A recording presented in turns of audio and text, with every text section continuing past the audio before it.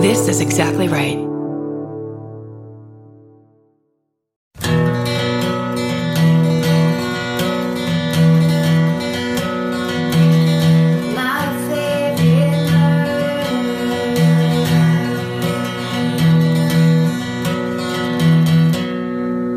Hello. Hi. And welcome.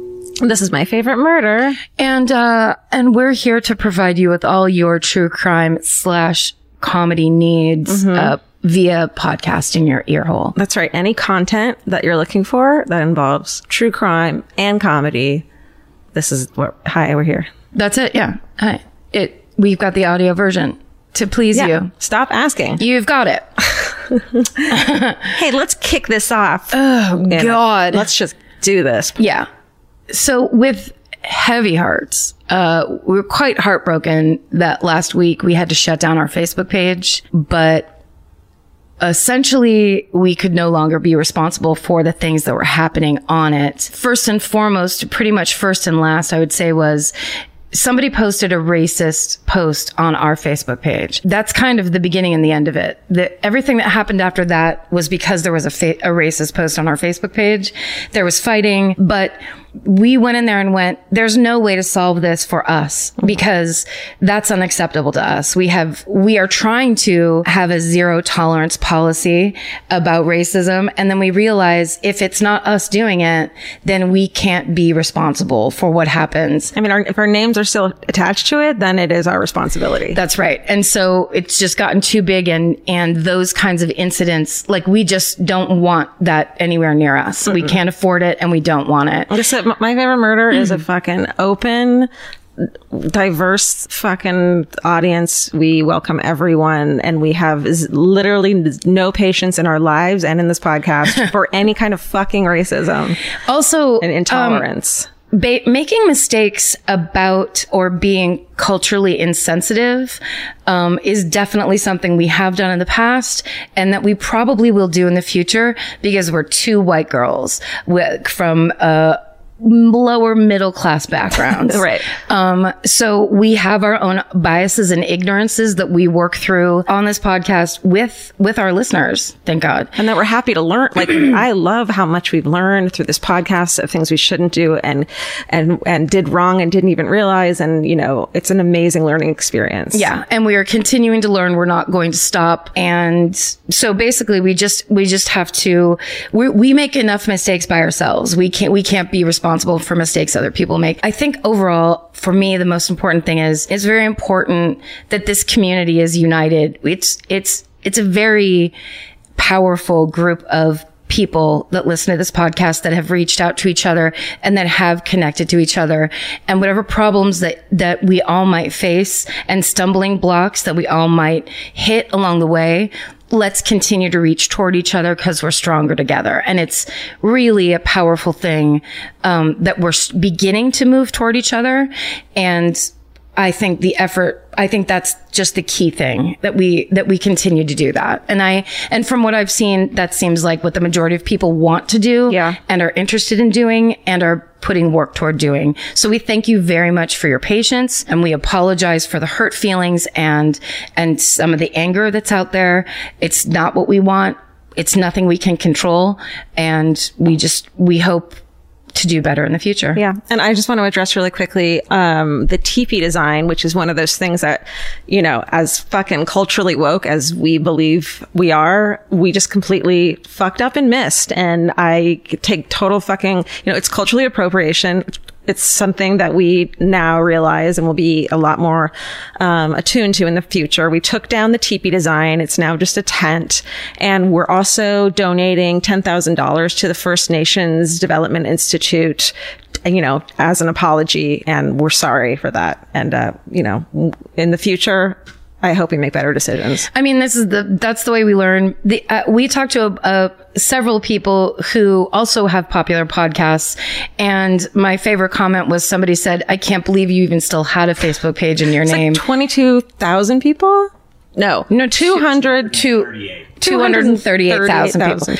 It's way too big. Too many people. And yeah, I mean, I think we went much longer than the average fan site goes without infighting and the fold. But Anyway, I'm sad because that was a good place for me to go like late at night with insomnia. Like people would post these links to stories, but now we have the fan cult. There's also a forum on the fan cult where you can post stuff, and that is a little bit of a neater, more contained group of conversations and links and discussions. Well, and we have direct control over it. Right. I think that's the key. All right. Well, here's my corrections corner from 2 weeks ago when I did the Gainesville Ripper. And man, I got a lot of flack for this, and I totally understand. Listen, everyone, I went to community fucking college, and I dropped the fuck out. You pissed off some college people. Yes. I think you planted yourself right in the center of some kind of a rivalry, a Florida rivalry. I totally did. Did you? And I remember getting to the like you of whatever, and I was like, oh shit, Georgia, you have two choices to make. Like, just fucking say one thing. You should have looked this up. And I said that it was Florida State when really it was University of Florida in Gainesville. Fucking shit. Which of course is represented by their mascot, Karen, the leafy sea dragon. Exactly. So go leafy sea dragons. Yay. I'm so sorry that, we fucked this up. And or we meaning me. Yeah, you tried to drag me down into that shit. Karen should have known. I have to say it did hit my ear odd. No, I have no idea what's going on most of the time. That's true. Okay, so you are finally watching Succession. Oh my God. How good is it? First of all, Kieran Culkin. He needs to win 100 million Emmys. Make new Emmys. Here's the beauty. And I think if you're trying to be a film or television actor, if you could just please show us that you're having a great time being that person. Sometimes those giggles that he lets out when he's just about to be an asshole are like the most delightful thing that happens to me all day. This is like, he knows he was made for this character. Yes. And also those personalities, they're like tropes of people that you encounter in life so often, where so often I'll be in some kind of a business, or have been, I should say, in business situations in my career, and watched a dude talk like that and been like, I think I'm being funny, but I'm actually being a monster asshole, but I'm doing it under the guise of humor. Yeah. And why aren't you laughing along? 11-year-old boy, and then or they're like, whoever they decide. don't get the joke anymore. Like it's your problem for not understanding the joke. Or it's not a joke. It's just someone being passive aggressive. And they go, dude, I'm fucking with you. And then you're just like, in your mind, you just check off like, never be in the room with that guy again. I'm kidding. Why don't you get it? Calm down. I'm kidding. It's just it's a bevy of assholes. Also, the one and only Mr. Darcy, Matthew McFadden, is in that, and you told me this. Sorry, I'm repeating what you told me. No, I just like, I'm so glad you know now, because all I could say was like, oh my fucking God. Mr. Darcy has an American accent, and he's one of the bigger assholes on the show. Just wait. The whole season, he sucks so bad. It's so beautiful how much he sucks. It's a study in people who suck and why. And then the big brother, what's his name from Ferris Bueller's Day Off? Alan Ruck. Like those, oh God. When he told the little girl, I have an aquifer and you can I'll share it with you. It's just, everything about it is amazing. Truly one of my favorite fucking shows. And okay, my show that I want to fucking mention for no reason, just to tell everyone, is there's a show called Castle Rock that's out now. Okay. And it's, set in the Stephen King multiverse, which I read off of their Wikipedia.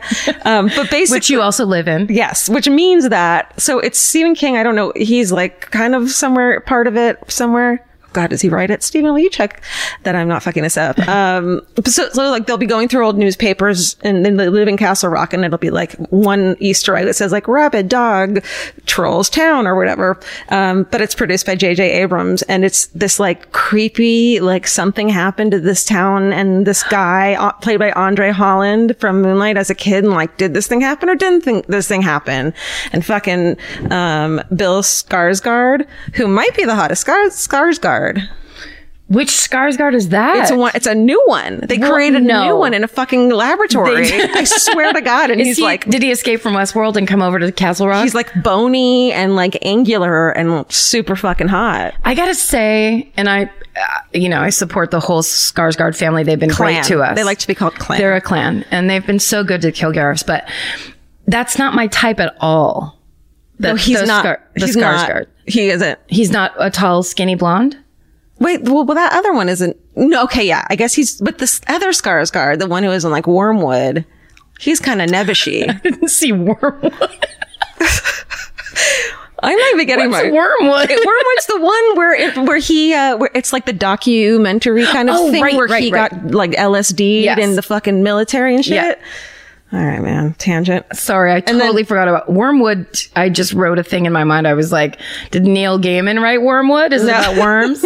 and Melanie Linsky, who was in Togetherness. So I fucking love her so much. Yes, and she's from Heavenly Creatures. Oh, right. She's the girl with Kate Winslet in Heavenly Creatures. Oh, right. I just like watching her on screen a lot. So it's a really good show. Melanie Linsky is a great unsung great actress. I think she's being sung on fucking Castle Rock. Oh, good. Yeah. Well, now I have to watch it. Yeah.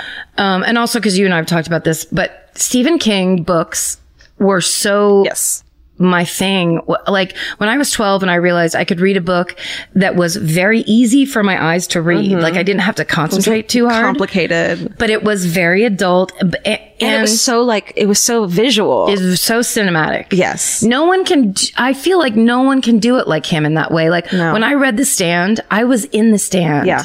The world was ending because of the flu. My 13-year-old, 14-year-old existence was just Stephen King book after Stephen King book. Yeah. And it was amazing. I had to hide mine and pretend I was reading Judy Blume. My mom didn't care, but my dad'd be like, why does that book have a skull on the front of it? Why can't you sleep? And you're scared out of your fucking mind. Yes. My brother in high school named his stupid, like, sweet, dumb mutt dog Cujo. It was the funniest thing because it was like the sweetest dog you've ever met. I saw him as a puppy and he was just like, hey. And my brother was like, his name's Cujo. Asher. Cujo was filmed. There's one part where they're driving out to the mechanics ranch and it's filmed in Petaluma. Oh, shit. Yeah, it's filmed on Bodega Avenue, like on the way out to my house. Uh-huh. And when, that came out in whenever it was, I was probably 14.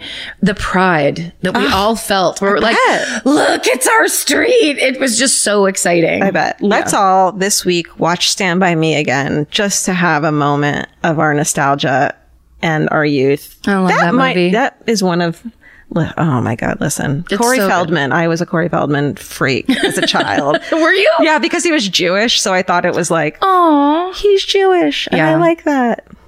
That fucking River Phoenix. Oh, he is. Dreamboat. See, River Phoenix in that movie was like when you're a little girl and there's a boy in your school and he's like a little man. Mm-hmm. He does everything manly except smoke cigarettes, but like right up to where like they have like so a deep scratchy voice and they kind of take care of business and they're not mean to little kids and they're kind of like, hey, there's always that one boy that's like that. But I think what he did was spawn a generation of girls who grew up to be women that when guys are hot and quiet, they love them. Yes. When really it just means they're crazy or boring when they're quiet. But the idea that, first of all, the idea that movie is built around, do you want to go see a dead body? Which is like, of course I do. Yeah. If only there was one girl in that, so I could have really gotten in there. But second only, that fucking scene where Lardass barfs at the pie eating contest is like the greatest thing that's ever happened. Yeah.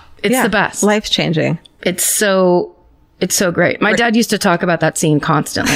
It was his favorite. I mean, it's kind of fat shaming, but he won in the end. It's kind of what? Fat shaming, but it's body positive. It's body positive because he won in the end, and then also because our young Jerry O'Connell, who in the movie is a little fat guy, grew up to be Mr. Atlas, rock solid body.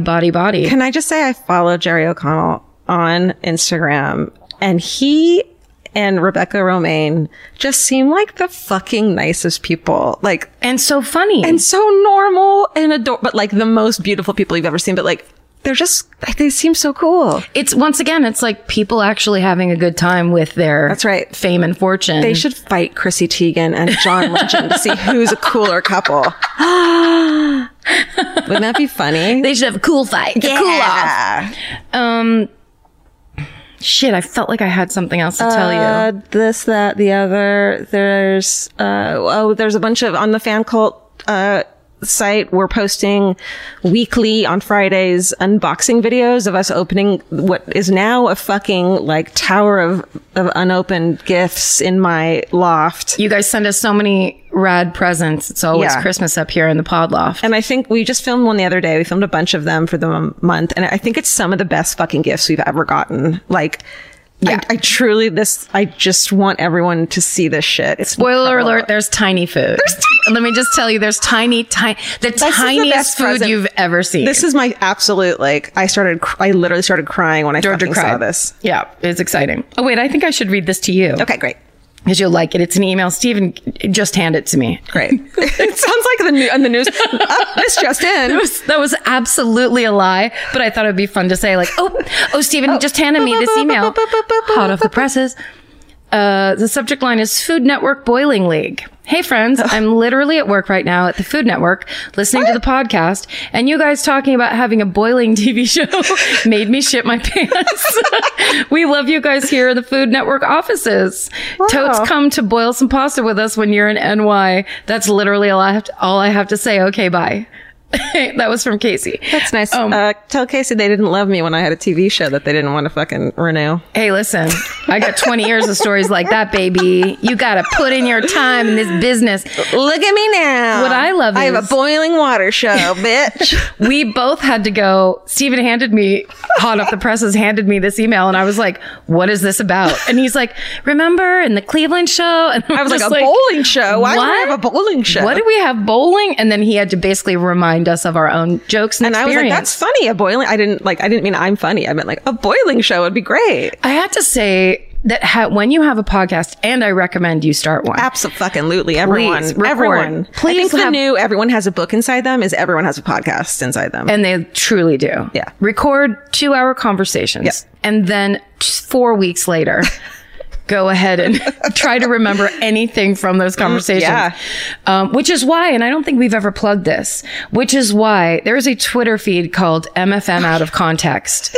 And some saint is taking random quotes from all different shows and just tweeting them. And it makes me laugh. And I hate everything I say and do. Yeah. I don't enjoy going back over things to try to. Sounds so Catholic of you. I know. And also it's very like, I'm being presentationally like self-loathing right now, but truly normally it's painful. And the other day I started reading it because somebody retweeted one that I was like, that's funny. And then I started reading it and I texted Georgia. I'm like, this shit's funny that we're doing. I didn't really, I don't know if I was be like, we're funny. That was question funny. Question mark. Like, have you heard of this? I guess I haven't been, paying attention. I think it's best I don't pay attention. We haven't told Karen that any of this is being recorded from the very beginning. She thinks that the mic in front of her is actually a cat. And I just think when people tweet at me and tell me things, I'm like, ooh, they really know me really well. Yeah. But instead of the fact that they've listened to my conversations. Karen thinks every moment of her life is a multiverse and doesn't realize it's just one long trajectory. I have to say, there's a lot of big words there, Georgia. I have to say that right now, just had the recovered memory that I thought of the Truman Show before the Truman Show.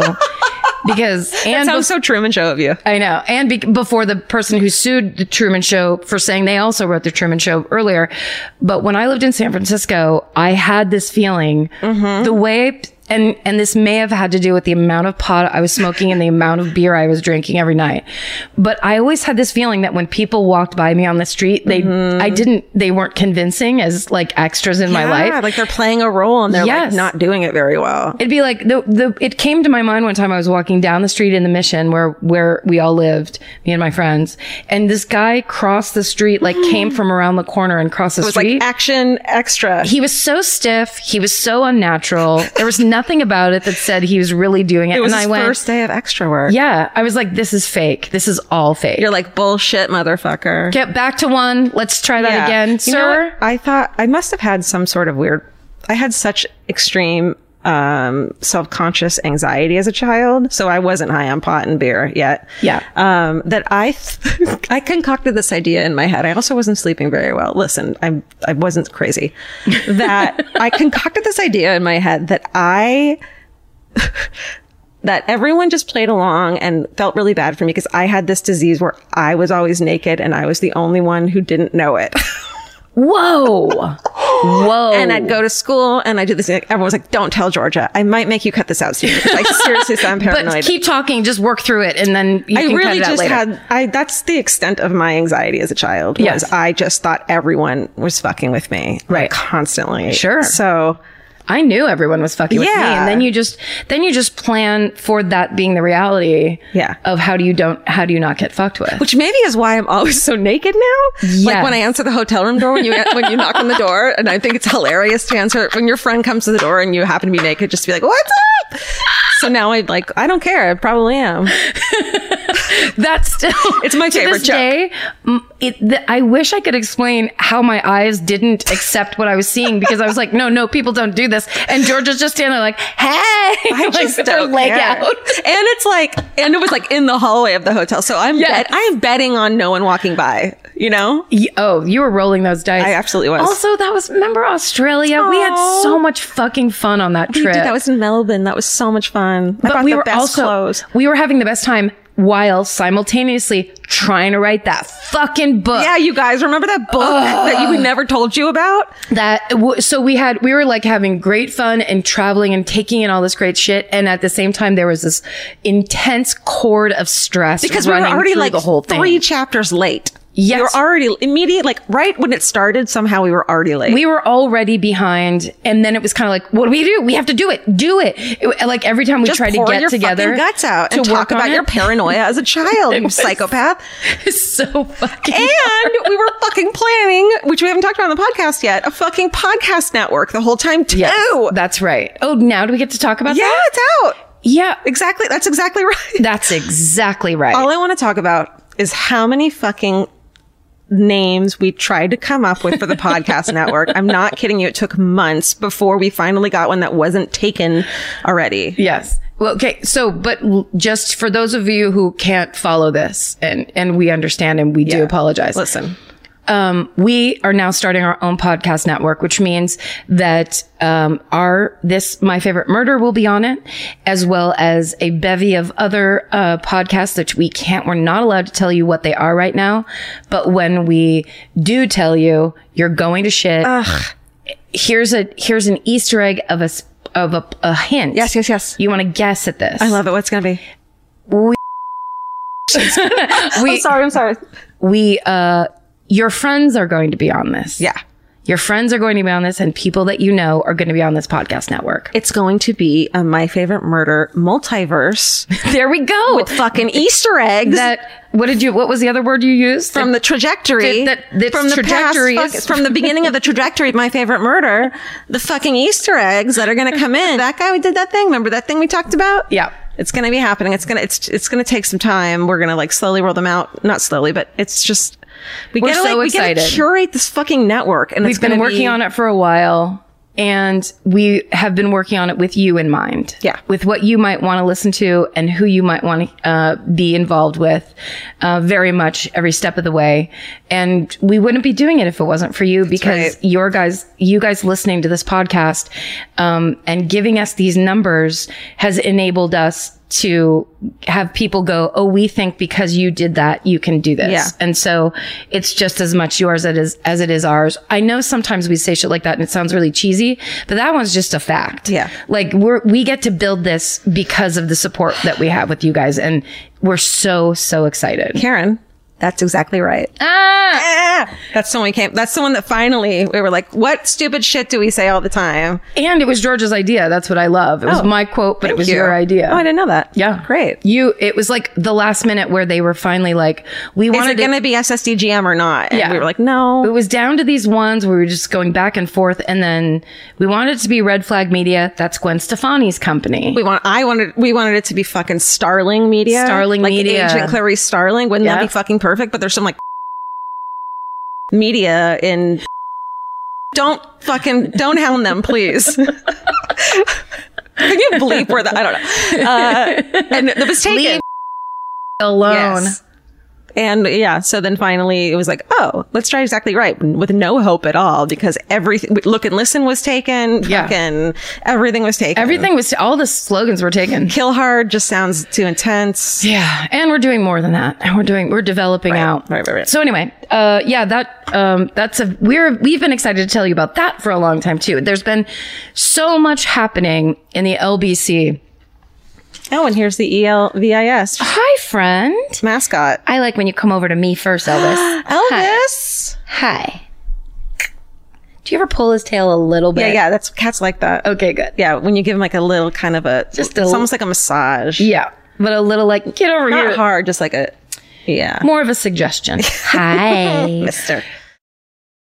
Hey, Karen, you know that feeling when you're stressed out and your heart starts to pound and your mind is racing? I do. I know it well. Well, while there's no cure for stress, therapy can help shape your response to it. And since May is Mental Health Awareness Month, there's no better time to try Talkspace. When you sign up for Talkspace, you'll receive a personalized match with a therapist or psychologist, typically within 48 hours. Forbes rates Talkspace as the #1 online therapy platform, plus their licensed professionals are in network with almost all major insurance companies. Once you meet your therapy goals, or if you want to cancel for any reason, Talkspace will provide you with a prorated refund for unused time. I feel like these days people understand the importance of therapy, but the difficult part is just taking that first step. It took me months to make my first therapy appointment. I was so scared. I had a lot of ideas in my head about it.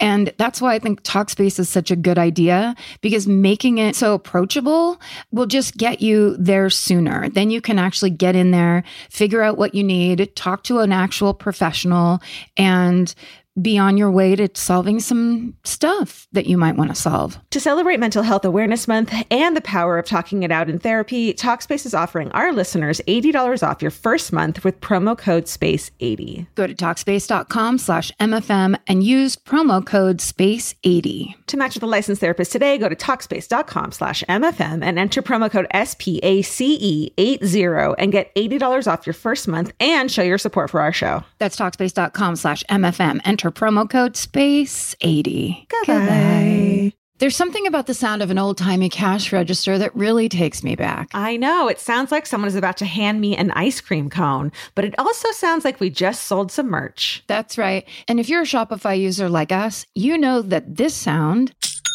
means you just made a sale. Shopify has helped millions of businesses sell their products online, but did you know they also offer the same support for brick and mortar stores? From accepting payments to managing inventory, they have everything you need to sell in person. So give your point of sale system a serious upgrade with Shopify. Shopify POS tracks sales across all your locations. That way, you'll always know what you have in stock and where. They also provide reliable tech that fits your unique retail needs, like turning a tablet into a credit card reader. And if you're looking to reach new customers, check out Shopify's marketing tools. They're easy to use, and they integrate with all social media platforms. With Shopify, we have a powerful partner for managing our sales. And if you're a business owner, you can too. Do retail right with Shopify. Sign up for a $1 per month trial period today at shopify.com/murder. And here's the important note, that promo code is all lowercase. So go to shopify.com/murder and take your retail business to the next level. That's shopify.com/murder. Again, don't forget, the code is all lowercase. Goodbye. Okay, do we have any other business? I think that's it. So many big pieces of business this week. Yeah, like Skarsgårds. For example. It's any big piece of business is a downright Skarsgård at the end of the day. I think you're first, right? Am I? Steven? Yes. Yep, you did the Kurt I just got like a heart flutter. Because you love your story? I got like a nervous excitement. I'm glad I'm going first because I'm like excited about it. Okay. And it's just like, it's gonna be something. Okay. Wow, now I'm excited. Hold on, let me reposition. Yeah. Turn towards me. And really face you. Yeah. Normally I like to sit parallel to Georgia like we're both on the bus. And that it's just some lady talking to me that I'm not necessarily listening to on the bus. Karen hasn't made eye contact with me in 6 months. I think it's better for our performance. And now that we have this new couch from Article, there's like nowhere to sit. Good. Okay. And because they don't have stores, shipping, blipping, blip, bipping, shippy, shappy. Promo code murder. Okay. All right. Speaking of Culkins, Uh-oh. This is the murder of Angel Melendez. Yes. And AKA the Party Monster murder. That's right. It's fucking right. It is. This story. Yep.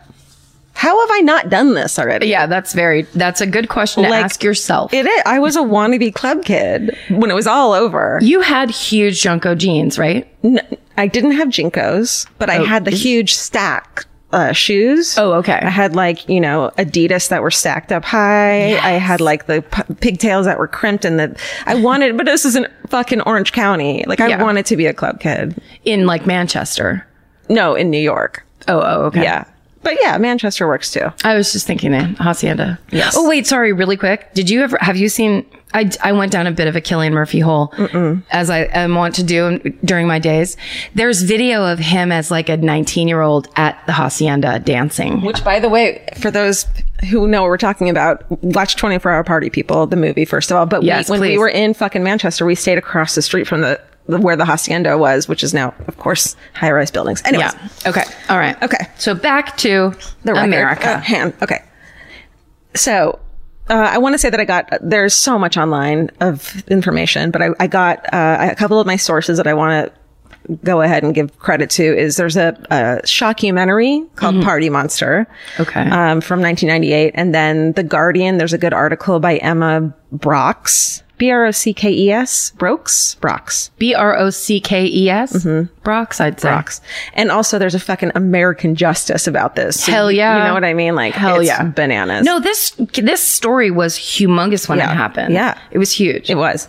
So here we go. Let's fucking time and place this motherfucker. Okay.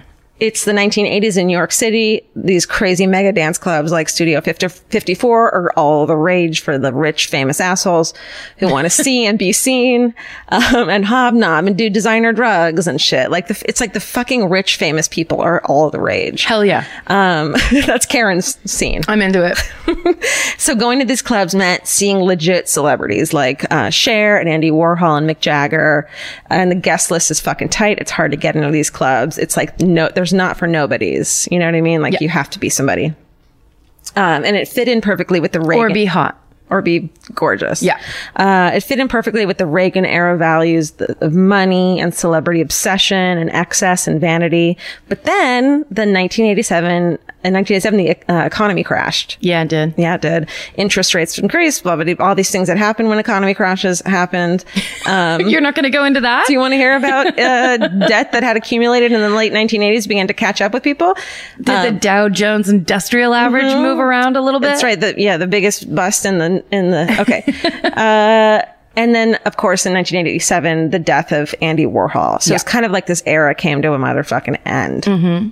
And this led to the mega clubs closing down.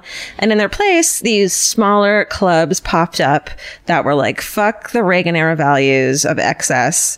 And also remember, this is pre-Giuliani New York. So this was kind of a fucking trash fire. There was piles and piles of garbage on the street. It was that kind of thing where there was not so many cops and lots of garbage. It was a very, what's the word?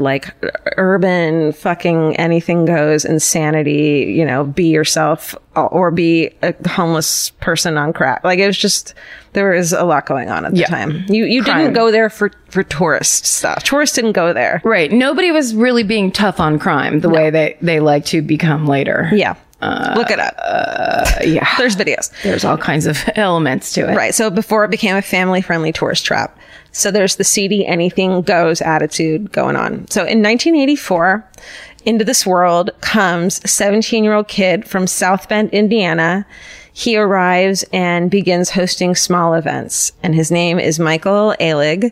He says he knew he was gay since he was in kindergarten, but in fucking South Bend, Indiana, which probably isn't the most tolerant place in the 80s. So he never felt nowhere was. I mean, that's really true. There was a very intolerant time. Nowhere was tolerant. That's right. So he felt like he never fit in. He was effeminate, so he was an easy target, and his youth was just spent being bullied. Mm-hmm. And that included his father disapproving of him and eventually abandoning the family. His mom seems like she was fucking obsessed with him. In the Party Monster shockumentary, she talks about him, and she's clearly just adores him. Now, real quick question: is the term shockumentary? Am I supposed to have known that? Is that something that's happened before, or is it just this one? I think it's like part of this is like, it's like Party Monster, the shockumentary. It's not just a document. You know what I mean? Okay. But it's part of the name of this movie. Oh, got it. So it's a documentary, but there's not like a whole bunch of other shockumentaries I need to rent? I'm not going to answer that because I don't want to get yelled at. Got it. I might be wrong. Mm-hmm. That's part of the name of this documentary. Okay. Got it. So Michael, so he's played, okay, here's how to picture him. In the movie Party Monster, he's played by Macaulay Culkin. Right. Perfectly, right. I think. He's this skinny, gawky kid. His mother described him as an ornery little fellow and an instigator. So he's just always kind of this like troublemaker.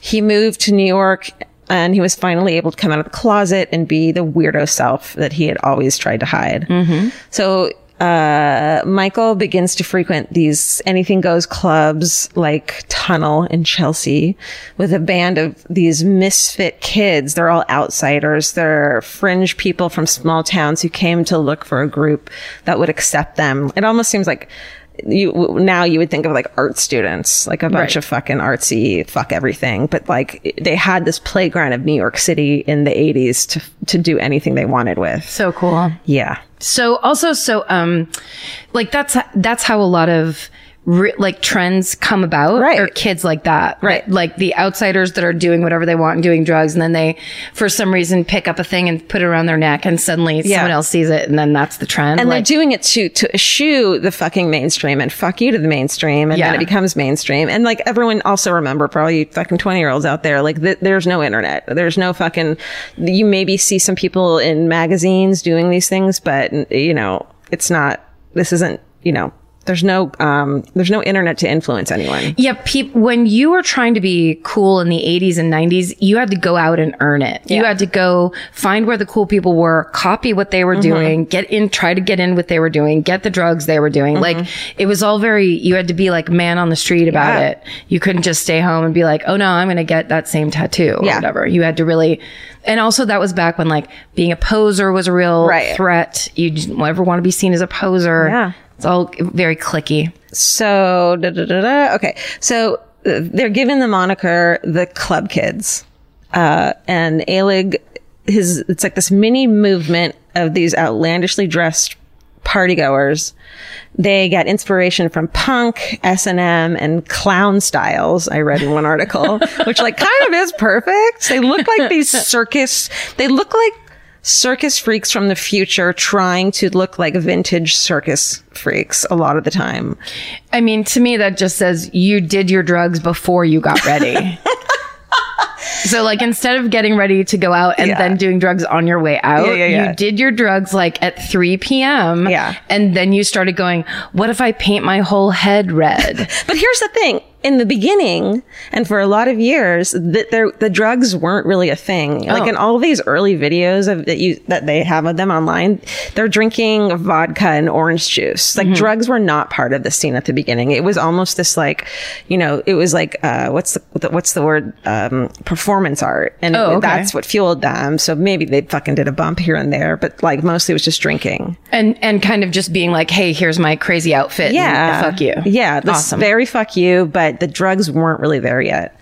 So they fucking got ready, not on drugs, probably drunk, which explains the painting your face red too. I was just trying to relate it to how it used to be for me when I would end up in some kind of weird turtleneck with a vinyl dress shit that I would always do. Eyeliner up to your fucking ears. And then, maybe I'll take an hour and pluck all my eyebrows off because I'm on speed. Not above it. They're given the moniker Club Kids. They wear over-the-top outfits. They're often homemade or assembled from thrift store costumes, which, like, can you imagine the New York City in the 80s thrift stores? I would die. The outfits were unique and crazy, and they, like, showed expressions of who they were. One person just fucking wore a chicken mascot costume. That's taking the easy way out. I mean, look, do your best. Alig was accompanied by people like familiar names like RuPaul fucking grew out of this neighborhood area. Amanda Lepore, of course, who's the gorgeous woman. And then they all made up. And James St. James, I know he's in there. He's absolutely in this story. If you have never gone onto the World of Wonder website, which is basically the production company that makes RuPaul's Drag Race and a bunch of other stuff, in the early days of the internet, I lived for that website. Everything, all the good videos were on there. They had everything first. They knew all the memes first. Yeah. It was the coolest. I haven't gone on it as much anymore. Like lately. in all of these documentaries, the James St. James part where they like cut to him and he starts talking is like, it's the best part. Like everyone shut up. He's talking. He's everything. He's everything. So they made up names for themselves. There's this girl named Jenny Talia, and I just love that so much. I just love that. This is right up your alley. This is like, I fucking emulated this so hard. I can't even tell you. Like, I wanted to go to New York to live with these people. Yeah. There's a guy named Ernie the Pea Drinker. There's Junkie Jonathan and Woody the dancing amputee. Yes. And they also push boundaries of drag and fashion, and they were just fucking out there. So the club kids are led by Michael Alig, known as, he's like the king of the club kids. He's like the fucking Pied Piper, they call him. And his mentor / rival, I read in this magazine, the equally flamboyant James St. James. Yes. I'm on his side. Yes. You didn't do anything.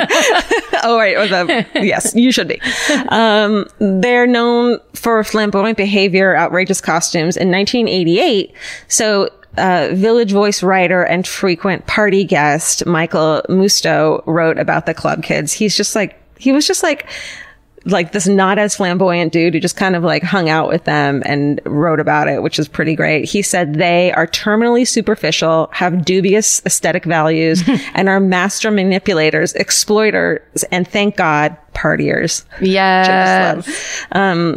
The club kids aesthetic, it was the emphasized the outrageous, fabulousness. Gender fluid was a thing.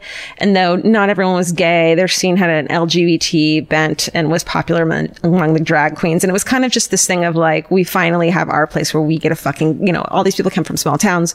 We get actually like go over the top. We've been fucking hiding this for years. Yes. Let's be ourselves. And normal fucking people and the preppies who used to not let us into Club 54 and shit, they're not fucking allowed in here. That's right.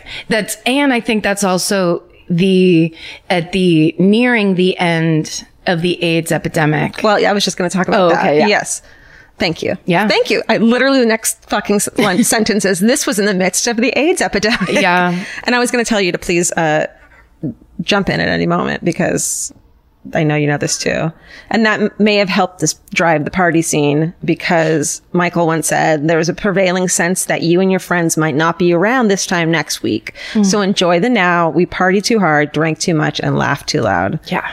So there's real reason behind that. It's like, you can say it's superficial. You can say that it's right. That they're being, it doesn't mean anything. Yeah. But actually there's very strong, it's almost that thing where the AIDS epidemic forced so many people to deal with their mortality in the literal way, with their friends dying left and right, and a government who truly doesn't give a shit. Didn't give a shit and did nothing. Yeah. I mean, why not say fuck you and put on crazy pants and go do whatever you want. Yeah. Live your life right now while you fucking can. Yeah.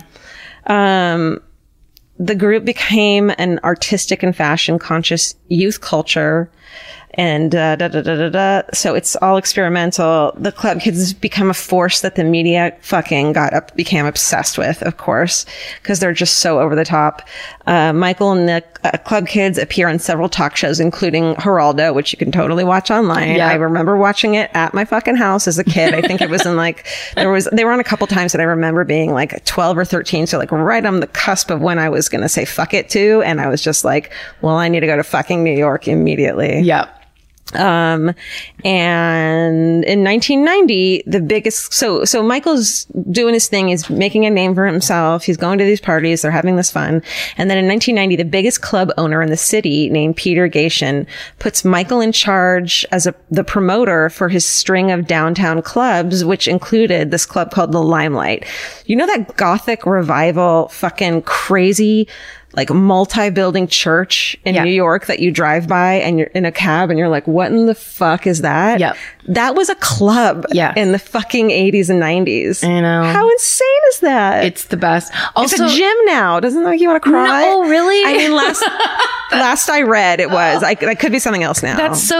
That's so the teens, the 20 teens. Yeah. That was the job I wanted. The promoter was such a weird, you were like, well, what do you do? But all I knew is you had to hand out flyers and you got way more money than should be given to people handing out flyers. Right. But part of it was being beautiful, fashionable, edgy. You had to be the kind of person that if somebody gave you a flyer, you'd want to go to the party they were having. That's exactly right. I remember girls in high school being like, I'm dating a promoter. And I'd be like, what is that? Yeah. And who cares? But then you meet the promoter and you're like, I want to be with you forever. Right. So he becomes this promoter because he is like the fucking top dog, whatever. So Michael got to just throw these lavish parties. He would pick, paid for. He would pick a theme, hire a DJ, make sure all his fabulous friends would show up. He'd pay them to show up. Wow. So suddenly they were getting paid to go fucking clubbing. Or so go to cool. parties, as you weren't supposed to call it a rave. You call them going to a party. Why? Because the cops would bust him? Maybe it just sounded cooler. Cool. Yeah, I don't know. So when all his wild friends would show up with fucking, painted red heads and diapers and with their nipples X'd out with fucking masking tape and, like all these incredible things, a candle fucking stuck on their head or whatever. That all these people wanted to go to these clubs to watch them because they were like kind of getting famous in the because the news would cover them and shit. And because we love people who don't give a fuck. Yeah. That's what a relief it is when you see a person like that. So it's like, yeah, I don't care. You can't, there's nothing you can do. Like it's such a good feeling when you're around people who are all like, yeah, fuck it. I don't care. Well, Michael Musto from the fucking Village Voice talks a lot about how before this, everyone was on their best behavior and wanted to look the coolest and be the coolest and just be like, perfect. That preppy bullshit. Yeah. And then fucking Michael came along and he was a dick kind of. He'd pee in drinks and make people drink it. But that's not Woody the peer. What's that guy's name?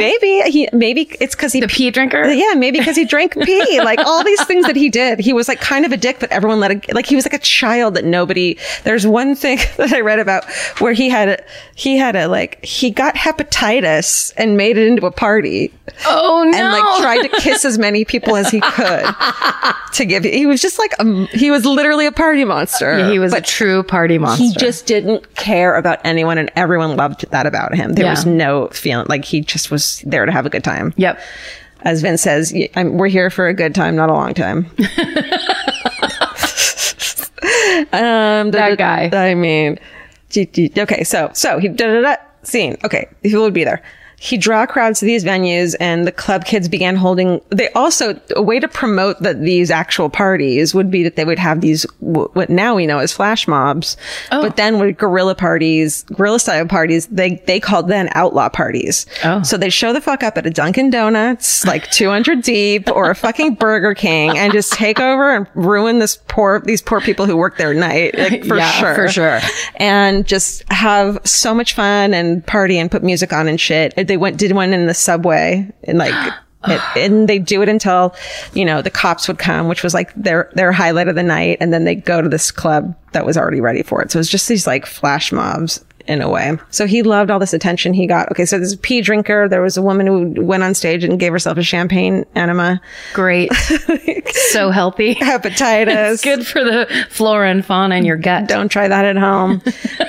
It was just like these people. It just really seemed like performance art for everyone, but in a club setting. Yeah. So in the beginning, Michael and the club kids didn't really fuck with drugs, as I said. But then ecstasy came along. As Michael just explains it felt like a drug for people who didn't do drugs, because it wasn't some like fucking cut crazy snorty drug. It was like pharmaceutical made in a lab, and it made you feel spiritual. So it didn't feel like you were doing drugs. Which is and I say this any chance I get, The problem with pills is that you can tell yourself you're not a drug addict and you can just take a bunch of fucking pills and suddenly you're different, but you can't tell because you didn't snort it and you didn't it was my prescription. It was prescribed to me. Yeah. But then all of a sudden you're on the other side of pill behavior. Yeah. Not really knowing what's going on. Right. It's so dangerous. Yes. 100%. And it's become so normalized now. It's so normal. Really frightening. Yeah. It's horrible. So Michael, of course, and his followers then begin using drugs heavily, which is what happens when you start taking drugs.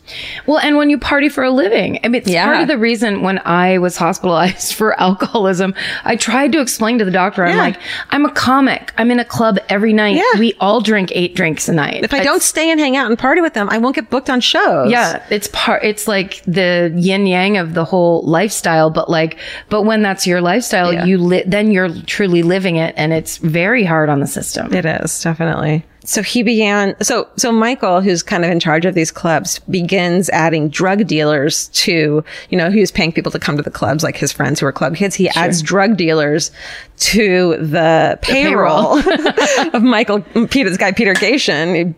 He's like, add this guy to the payroll, add that guy. So they're fucking drug dealers getting paid like an hourly rate to fucking be there, which is bananas.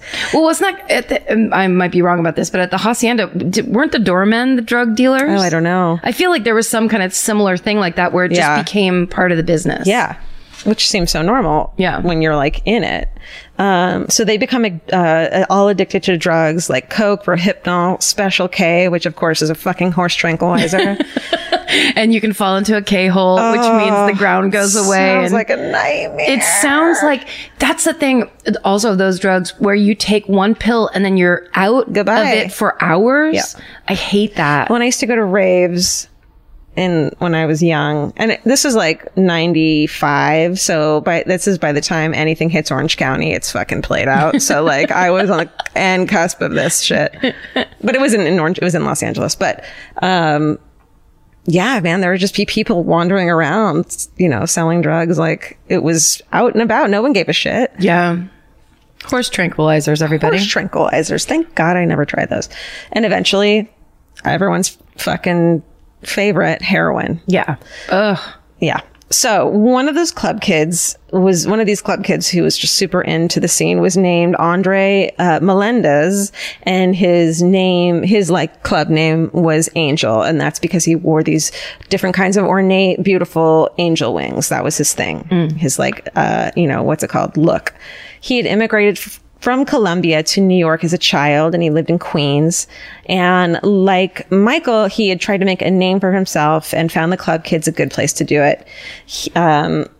And he wanted to be accepted by Michael especially and the club kids. So to do so, he started dealing drugs as his ticket in. And whenever it's this thing of like, if you look a little deeper than the basic articles, it says like Michael, Alig killed the drug dealer Angel, Melendez, but it's like, well, he wasn't a drug dealer at first. It wasn't just that he was like there to deal drugs. He actually was a club kid who loved the scene, loved the people. He was part of it. Dealing drugs was his way to get people to like him. Yeah, and to make a name for himself. Exactly. Yeah. So he wasn't just a drug dealer. So he eventually got put on the Limelight payroll as well. And Angel idolized Michael, so he let him get away with a lot. And of course, Michael took advantage of him like fucking crazy, including like stealing drugs from him. There was one account, according to James St. James, that during a snowstorm where they broke into Angel's stash and did $3,000 to $4,000 worth of Angel's drugs. And James St. James was like, how are you going to tell Angel? And then Angel walks in and Michael's like, we did your drugs. Like, just fuck you. Do something about it. I feel like I have 4 stories like that. That's the thing too, is when you start to get into that very bizarre lifestyle, you just do things like you don't care anymore. After a while, you just only care about getting high. I mean, it sounds like he had some narcissistic tendencies to begin with, and then you put in drugs and fame and goodbye. You're fucking, no, you don't give a shit. Yeah. You're like, it's me from the limelight. Yeah, you can't get in here without me. Yeah. Which is true. Like, he could fucking ban whoever the fuck he wanted. Yeah, that's a lot of control. Yes. So escalating drug use and overdoses and more cases of AIDS among the club kids kind of starts. And then new Mayor Rudy Giuliani's crackdown on nightlife in Manhattan starts to lead to the beginning of the end of the club kids. So in September 1995, hey, I was 15 and probably at a rave. Limelight is raided by federal agents and shut down because they were using drugs so openly and rampantly. Like, it was just this, you walk in and you get a bump of coke. Like, it's just everywhere. It's not a big deal to anyone. I'm so sad I wasn't there. so sad. All right. So Angel, who'd been working at the club, he gets fired. So he's pissed about that. He thinks that he's owed money. And on top of that, by 1996, Michael was a full-blown fucking junkie. Okay.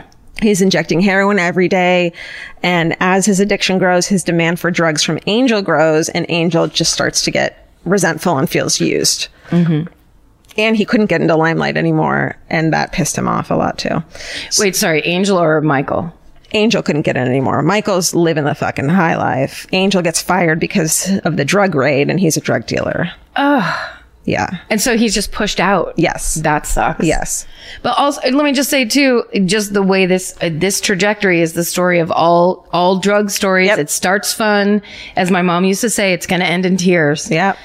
You're laughing now, but this is going to end in tears. I mean, the difference in, I highly recommend people watching the Shockumentary because you can see that from the videos in the beginning, it's these bright-eyed, bushy-tailed, fucking cool, like, smart kids who are like leading this incredible revolution. And by the end, it's like dark circles under their eyes and no one's smiling and it's just addicted to drugs. And that's what drugs do. It just like, it becomes about you go to parties because you need to get drugs, not because you are so happy to be around these people that are like-minded and, Right, because it's not fun anymore. You're not having real experiences anymore. No. You're not like, oh my God, I love dancing and it feels great to do this thing. You're just like drugs. Or even like, I want to be famous. It's like not that anymore either. It's just this negative thing. Yeah. So around this time, Michael Alig throws a themed party called Blood Feast. This is just an aside. It's named after a horror movie that he had loved as a child, that he had watched with his mother as a child. His mother was obsessed with watching horror movies and like watched them with him, which also Joe DeRosa's mom did. Love that. I talked to her about it once and she told me that she just wanted someone to watch with because she was scared. So she put her 4-year-old child next to her. I do love it though when parents like get their kids into movies at a young age, whatever style they like. I don't care. But so in the movie, Blood Feast, this dude kills people and dismembers his victims. That's what the fucking horror movie's about. Sounds like a real blood feast. Exactly. And in the flyer for the event, my favorite club kid, Jenny Talia, she's this like, she just looks like she's what I wanted to be when I was that age. Sure. Yeah. She's holding a hammer to hit Michael's head and it looks like it's all bloody and gross. It's like, this is going to be the gore party. Like they had these insane parties. This was going to be the gore one. The phrase legs cut off is, like all these crazy phrases like that are on the flyer. And then I write all caps foreshadowing. Okay. Got it. Yes. All I'm caps, seeing it. Foreshadowing. Mm-hmm. So on Sunday, March 17th, 1996, Angel shows up at Michael and his roommate, Robert Riggs, who's known as Freeze, who looks like the devil, kind of, but like the hot devil. So he had a goatee. Uh-huh. And just a little trident. Yes. And he liked deviled ham. What's the guy's name?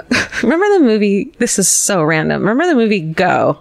Yes. And the drug dealer from that movie? Yes. What's his name? Steven's got it. Timothy Oliphant? Yes. Yes. Thank you. I've done it again. That was amazing. Done it again. You're scaring Elvis. Sorry, but I've done it again.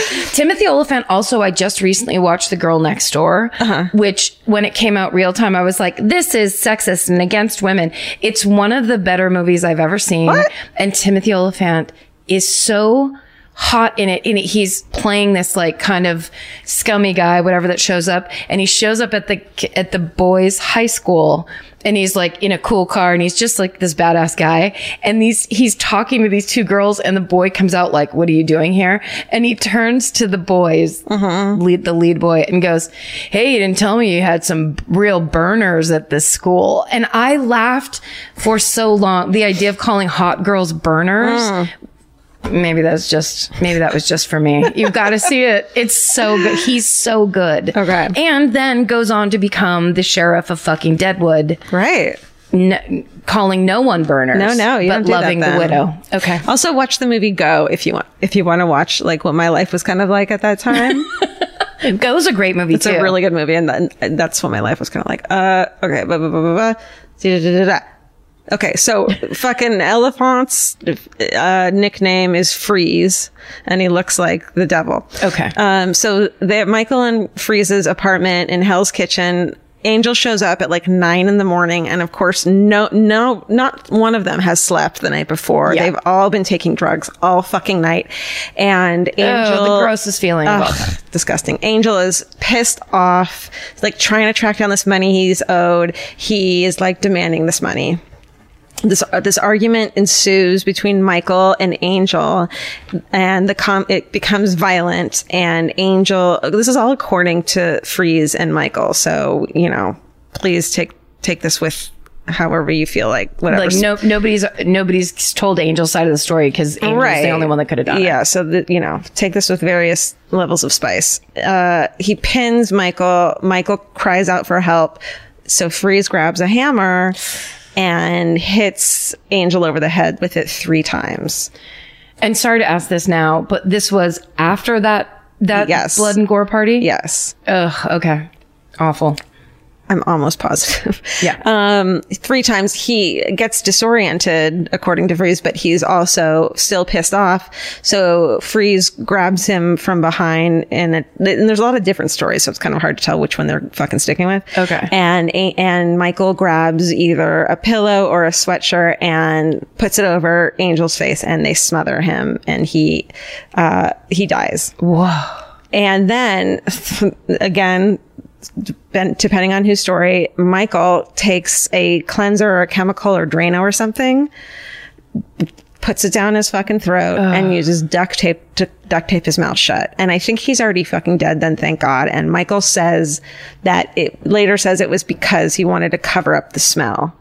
But it's just like hard to know what really happened. Right. Yeah, I get that. Because that all fits in if you're gonna argue self-defense. Right. Yeah, exactly. So the two, Freeze and Michael, then strip Angel's body, place it in the bathtub, and they put ice all over it and chemicals all over it to mask the smell. It stays there for 5 to 7 days. Oh, God. I know. Until Freeze purchases some chef's knife and a cleanser, and a cleaver at Macy's. I don't know why that tidbit needed to stay in there, but I just found it kind of interesting. And in the Macy's home department. Yeah, like the person who sold them that was like, "Enjoy your dinner." And then it's like a guy with a lightning bolt across his face. It's like, thanks so much. With fucking heroin junkie eyes and shit. Needle hanging out of his arm. Yay. Thanks, I'm making salad. Oy vey. Tell your friends. So Michael's like, okay, I'll take care of this. You have to get me 10 bags of heroin so I can get as fucked up as possible. I don't want to be fucking, conscious for this shit. Oh, and then he's no. like, and I was kind of hoping I would die of a heroin overdose too. Oh. So, I mean, that's what he fucking says. But, so he's on all this heroin. I bet he does though. Yeah. He's on all this heroin, and he removes Angel's legs. He cuts them fucking off, just like the Bloodbath movie. What was it called? Blood Feast. Yeah, thank you. You're welcome.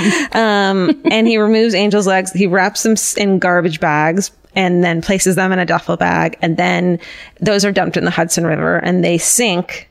But then the following day, they wrap the rest of Angel's body in a sheet and plastic garbage bag, and they place it in a cardboard box. They take it down to a fucking waiting taxi, put it in the trunk. They drive to the West Side Highway, to Hudson River. And by some instances, get the cab driver to help them throw the box over. Like, obviously the cab driver doesn't know what's in it. Yeah, right. Help them throw the box over the side of the highway into the river. Of course. And then they watch as it doesn't sink and kind of just sails off. And they're like, oh shit. And on drugs. And Angel, when he was murdered, was only 25 years old. Oh God. So Michael, whatever reason, can't fucking keep quiet about it. Maybe he's so horrified by what he's done. Maybe it doesn't seem real in his head because he's on drugs. Maybe he's fucking doesn't think it's a big deal. Like, who knows why? Or maybe he wants to get caught. Right. You know? Yeah. But he doesn't keep quiet, and he tells people about it, and rumors start flying. And in the scene, everyone kind of knows what happened, although they're like, that sounds too outlandish about the Drano and shit. But it all ends up being true. And so it becomes an open secret in the club community. But everyone's loyal as fuck to Michael, and no one tells the police. So Angel's brother, Johnny, starts to get worried when he doesn't hear from his brother. And of course, they only had pagers back then. So he's not answering his fucking page. And he finally goes to clubs to try to track down his brother and can't find him. The police, he says, barely bothered to fill out a missing persons report and didn't really give a shit. So he had to fucking start investigating on his own. Post flyers all over the city of Angel, a photo of Angel with his angel wings and everything, trying to find his brother. He breaks down in the fucking documentary, and it's really fucking sad. I bet. Yeah. So he spends the next few months. Okay. So Michael spends the next few months high as fuck, traveling in and out of the city. He's still throwing parties, but people aren't really going to them. And meanwhile, with the help of the media, Johnny's able to get Angel's disappearance out, and like it becomes front page news articles in the New York Magazine and the New York Post, which is like the best magazine for shit like this. Michael Musto posts a blind item in the Village Voice that's basically like, club kid, which club kid murdered, like talks about it. No. Because he's horrified. Wow. Yeah. So, well, that's the best way to deal with a murder. Absolutely. Is just to gossip. Put a blind item in a newspaper. Just gossip it away. Mm-hmm. So, okay. So in a month after the murder, in March 1996, so there's a tropical storm, which makes everything wash up onto shore. And a group of children at a beach at Miller Field in Staten Island discover a box containing the dismembered remains, which 8 months later are linked to Angel. Wow. It took 8 months because he was misidentified as an Asian male by the morgue. Can I just ask really quick? Did you mean Staten Island? What did I say? Stanton Island. Jesus. Stanton Island. Stanton Island. God. I was like, now I don't want to act like I'm some expert about the boroughs or anything. What is that? How did my brain do that? But you're trying to explain something. I am. Wow. Okay. But you're saying that the remains were found and then 8 months later he was identified, Yes. but it wasn't eight months. No, a month later he's found. Okay. And then 8 months later, like another body washes up and a cop who actually was involved in Angel's case puts it together. That, you know, it all gets put together. Got it. But it's partly because the boroughs didn't communicate with each other, of course, but also he was misidentified as an Asian male. Okay. Whatever. Right. So with identification, police are now involved. This whole time, Michael hadn't been questioned once about the disappearance, despite the rumors. He had fled to New Jersey at this point, where You can't get away in New Jersey. No. 9 months after the murder of Angel, Michael Alig is arrested on December 5th, 1996, and Freeze is arrested the same day. Wow. And Freeze just fucking talks immediately. They both just like... That's so Freeze. So Freeze. So Alig insisted to the police that he and Freeze had killed Angel in self-defense and disposed of the body in a panic. And he had photos of bruises that he had on him after the fight, too. So he was not high. He was not so high that he couldn't take pictures of his own bruises. He couldn't go to a lawyer and get pictures taken 2 weeks after or like a week after. Oh, really? Yeah. Wow. So Here's just like weird things. Prosecutors were hesitant to charge Michael with first degree murder because they hoped he would testify against his former boss, Peter Gatien, who they had arrested for allowing drugs to be sold in his nightclub. So the fucking DA or the feds want to get this guy, Peter Gatien, on all these fucking drug charges. So they don't want to like throw the book at Michael because they need him to be a fucking credible witness. And if he's a fucking first degree murderer, they can't put him on the stand And they don't prioritize the murder as a worse crime than selling drugs in clubs. They don't. Wow. So they eventually offer Michael and Freeze a plea deal, a sentence of 10 to 20 years if they accept the lesser charge of manslaughter, which they do. Side note, Peter Gatien charges are all eventually dropped. Yeah. So it didn't fucking matter anyways. Because he's a big rich guy, right? Well, because they couldn't prove anything at that point. So they could have fucking charged him. I don't know. But also, you know, who knows? Rich guy. Who knows what happened? On October 1st, 1997, they both plead guilty and sentenced to 10 to 20 years. Freeze is released after 13 years in 2010. Michael becomes eligible for parole in October 2006, but he claims that the parole board watched the movie Party Monster that had been made in 2003, which portrayed him very poorly. Yes. And decided to keep him in after watching it. Oh. Yeah. So he eventually serves 17 years and was released on May 5th, 2014. And regarding the 2003 movie Party Monster, which everyone should watch, it's fucking good. It's really good. Wait, is Sean Green the other person in that movie? And Chloe Sevigny is in it as well. Sean Green is, I just for 4 minutes watched, Gold member. Seth Green. Sorry, Seth Green. Sean Green is a stand-up comic I know, who's very funny.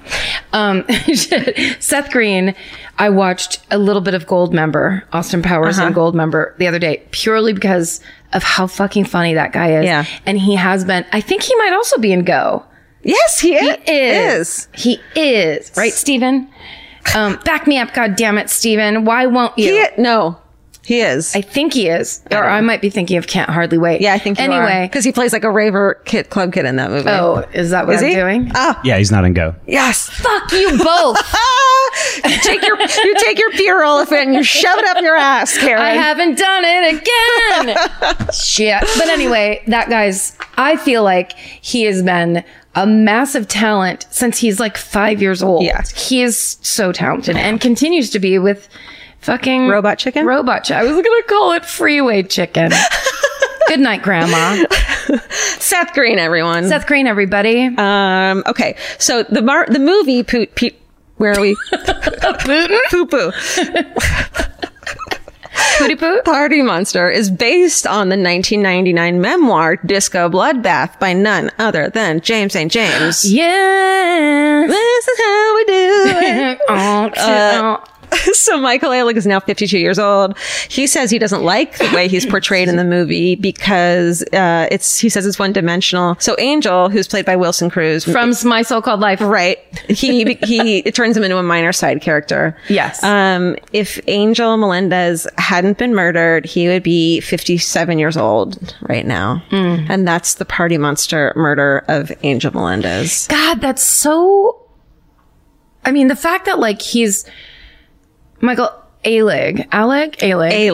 Yeah. He served his time. Like that's that so rarely happens where it's a famous murder. Yeah. Where the person goes to jail, serves their time and comes back out and then like is able to speak again. Yeah. It's hard to track down exactly what he's up to now. Like it seems like he's got all, trying a bunch of other, fashion line and art and like maybe trying to still do club promotions. And it's just like hard to track it down. But I mean, yeah, and it's hard to kind of know how to feel because it was this, when you talk about a time like that, it's all so surreal and the behavior is so surreal. And then the drug element makes it all very kind of like, there's a kooky element to it. But at the end of the day, there's a really tragic murder.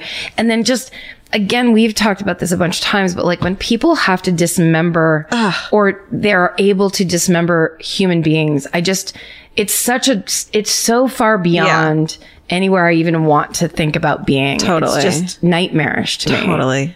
Yeah, it is really sad. And then you think of all the club kids now and like looking back and being like, we just like went off the deep end. This could have been this great movement of, you know, and it did like, it influenced so many people now, like fucking Lady Gaga. She wouldn't exist without this club kid movement. And sure, they talk about like Marilyn Manson was like directly influenced by, you know, all this shit. Yeah. Georgia Hardstark wouldn't have worn fucking vinyl pants and stacked shoes. That's right. To raves if it hadn't been for this. So I tried to wear stacked shoes one time and I can still feel myself going down on the sidewalk in San Francisco, your like ankle. walking home from a bar, and just you take one weird step on. Mine were Mary Jane's, and my friend would call me Little Frankenstein when I wore them because that's exactly what I looked like. Totally. And you take one wrong move in those things and you're down. Your ankle goes out from underneath you. You land on your whatever this bone is, and you look like a stupid fucking idiot. You look like a goddamn goon. So that's that. Wow, that was good. Thank you. I'm surprised we haven't done that one yet. That one is it's so infamous and kind of like its own little world. Well, I didn't realize how I thought about it a long time ago, but I didn't realize how it just seems so hard to wrap my head around and like express exactly what the time and place was like. But then my friend Crystal Langham, thank you, reminded me of it. And so I was like, oh yeah. Yeah. That's a good one. Georgia, have you ever been blown away by the most simple dish at a restaurant, like perfectly scrambled eggs? Oh my God, yes, Karen. And then all I want to do is make that dish at home and eat it every day. Well, you probably could, as long as you have the chef's secret ingredient, Made in Cookware. Made In was created to bring restaurant quality performance kitchenware to home chefs around the world. For years, they've built their business by supplying restaurants and top chefs with high-end cookware. Some of Tom Colicchio's most treasured dishes at his restaurant Craft are made in Made In. Whether you're cooking for professional critics or just the critics you live with, your meals will benefit from the quality of Made In products. Like their carbon steel cookware, it combines the best of both cast iron and stainless steel clad, so it's rugged enough for grills or an open flame. It's the MVP of summer cookouts and cook-ins. What I really love about Made in Cookware is that it actually makes something like having a Memorial Day barbecue much more convenient because you can keep everything on the grill. If you need to throw, say, a pan of garlic up on the top while you're grilling your steaks on the bottom, it's strong enough, durable enough to do that. If you want to take your cooking to the next level, remember what so many great dishes have in common. They're all made in. Save up to 25% this Memorial Day from May 18th through May 27th when you visit madeincookware.com. That's MADEIN cookware.com. Goodbye. Hey, it's Kaylee Cuoco for Priceline. Ready to go to your happy place for a happy price? Well, why didn't you say so? Just download the Priceline app right now and save up to 60% on hotels. So whether it's Cousin Kevin's Kazoo Concert in Kansas City, go Kevin, or Becky's Bachelorette Bash in Bermuda, you never have to miss a trip ever again. So download the Priceline app today. Your savings are waiting. Go to your happy place for a happy price. Go to your happy price, Priceline. Well, mine this week comes because I drove up to Petaluma to be there for my old sister Laura's 50th birthday. Laura. And so she ended up having a birthday week, which is kind of hilarious. You're allowed to do that when you're turning 50. Yeah, I think it was big. So she had like a dinner at my dad's house, and then I drove up, and then we went to the Twin Oaks, which is this rad bar between Petaluma and Sebastopol, and that's like used to be old and scary, and it was like kind of a locals only, just don't go in there. Mm-hmm. And now they've redone it, and it's really awesome, and they have really good bands. The band that played there that night was really good. Anyway. I love driving to Petaluma because I love anytime I get to leave Los Angeles. Mm-hmm. And the time I spend on the 5 between LA and Petaluma is so soothing because it's just like, you know, sometimes I talk to you on the phone a bunch, make some phone calls, fall asleep for a little while, just zone out, smell all the smells that are out there to be smelled. Every different type of livestock shit you would like to smell is there for you to smell. You go to yourself, I should be vegetarian. Yeah. Every time you drive that drive. That's right. And then if you're on the 99, you might hit a patch of rose smells. You might hit a patch of really strong onion smell. It's really, it's an exciting way to live. All your olfactory senses are being triggered. Do you like smells that you can't control? So anyway, But my newest thing is on both the way up and the way back, I was just binge listening once again to Criminal with Phoebe Judge.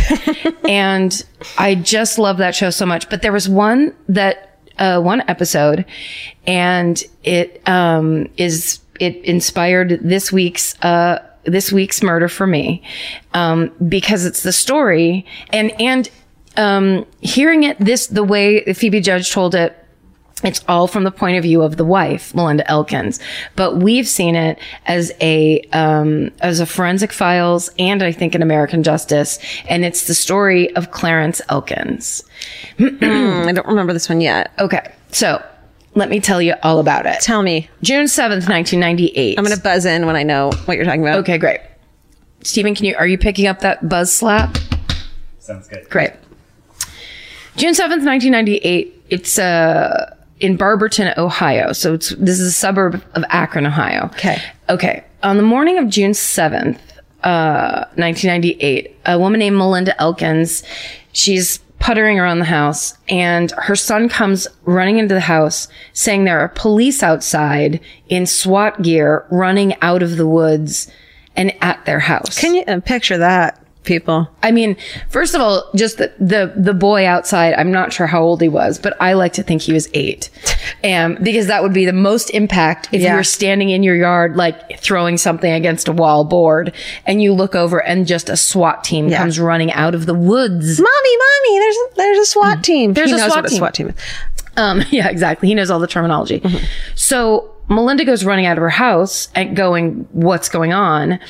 And they tell her that her 58-year-old mother, Judith Johnson, has been stabbed to death, and that her 6-year-old niece, Brooke, who was staying the night at her grandma's, Judith's, was raped, beaten, and left for dead. Oh my God. And as Melinda is trying to take in this information, she looks over the cop's shoulder who's talking to her and sees her husband, Clarence Elkins, getting handcuffed and stuffed into the back of a cop car. Oh no. And this is when she learns that her niece, Brooke, her 6-year-old niece, who was horribly attacked, identified her uncle, Clarence, who is Melinda's husband, as the murderer.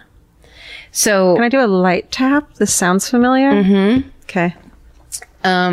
Okay, so what happened was Judy and Brooke were attacked, they think somewhere between 2:30 and 5:30 in the morning at Judy's home. Judy was beaten so badly that initially the authorities thought that she'd been stabbed to death.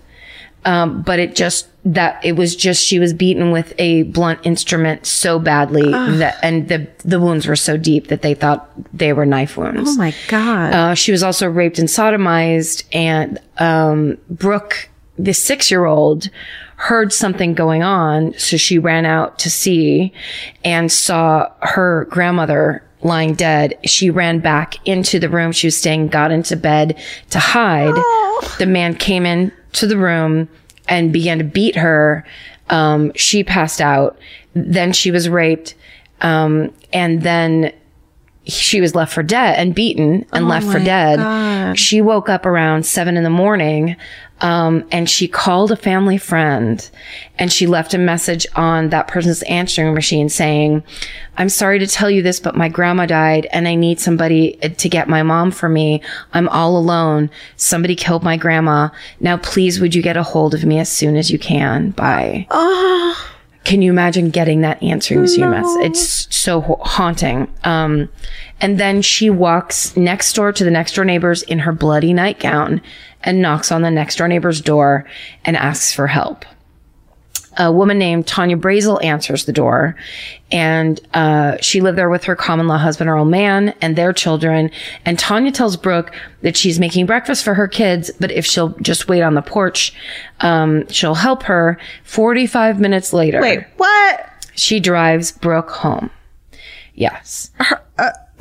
Just dog ear that. So Brooke's mother, April, is Melinda Elkins' sister. So this is basically Clarence's sister-in-law, April, and his niece, Brooke. Got it. And it's Melinda's sister. So they have different last names now because they're both married. But Melinda and April are sisters. Okay. So on the way home, Brooke tells this woman, Tanya, the neighbor, that the man who attacked her and killed her grandmother looked like her Uncle Clarence. And so when they arrive at April's house, Tanya tells April that Brooke had said it was her Uncle Clarence who attacked her.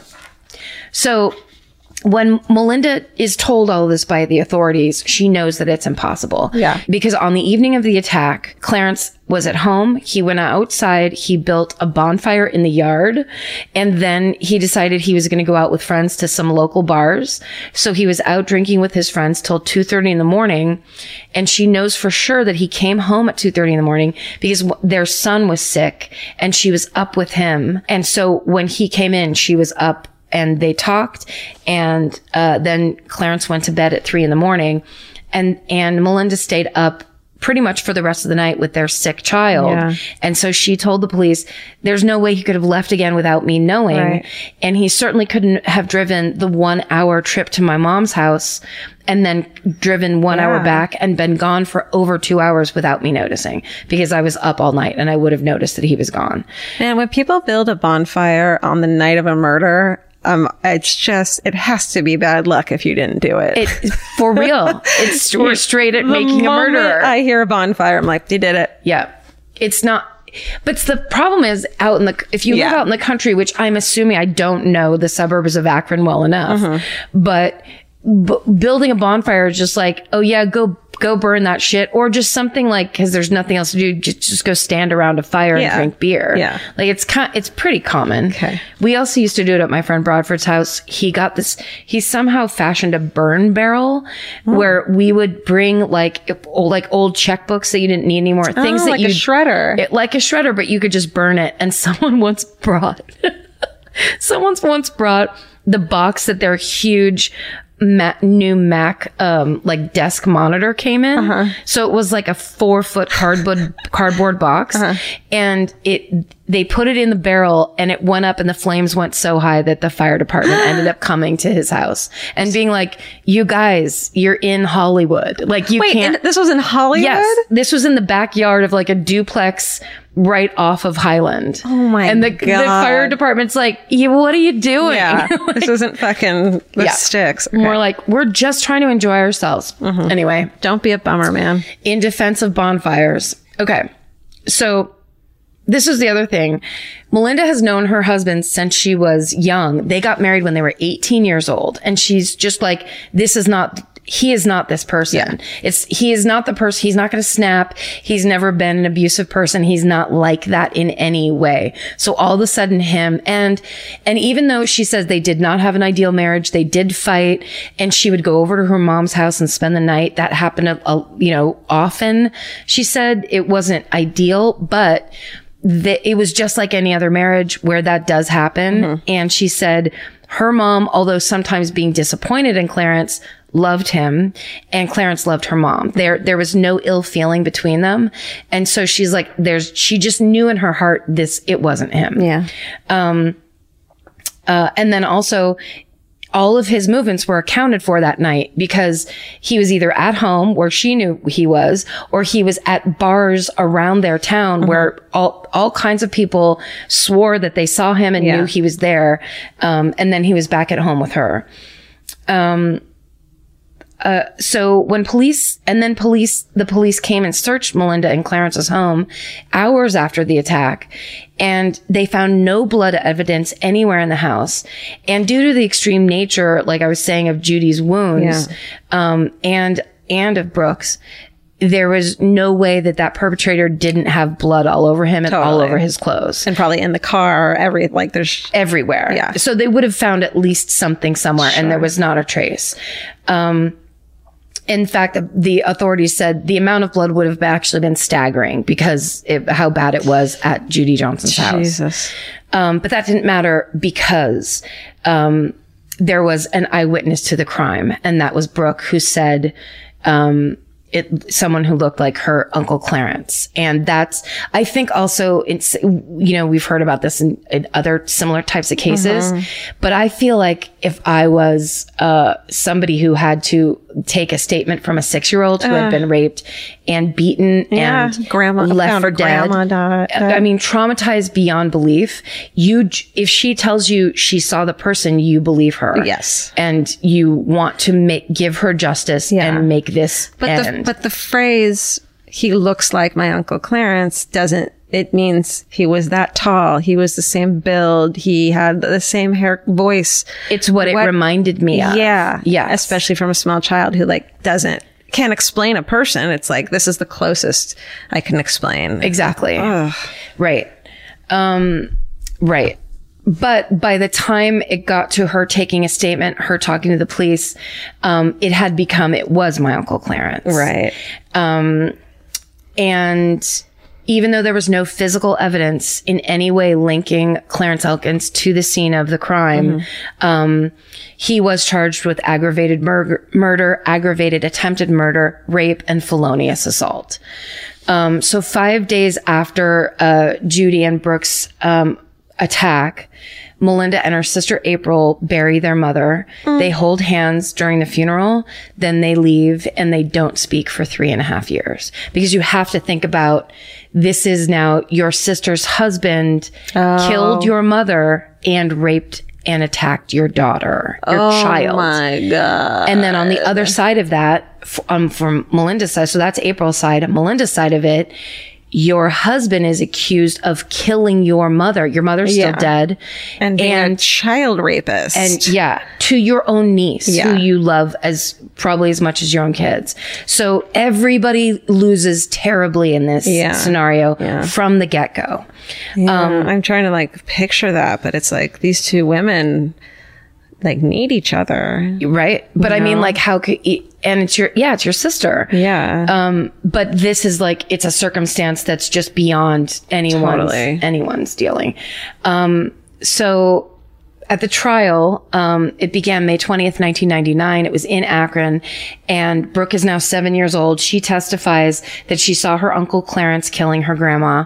The defense attorney argues that the phone message that Brooke left in the morning of the attack says somebody killed her grandma. Then this somebody had turned into somebody who looked like Uncle Clarence.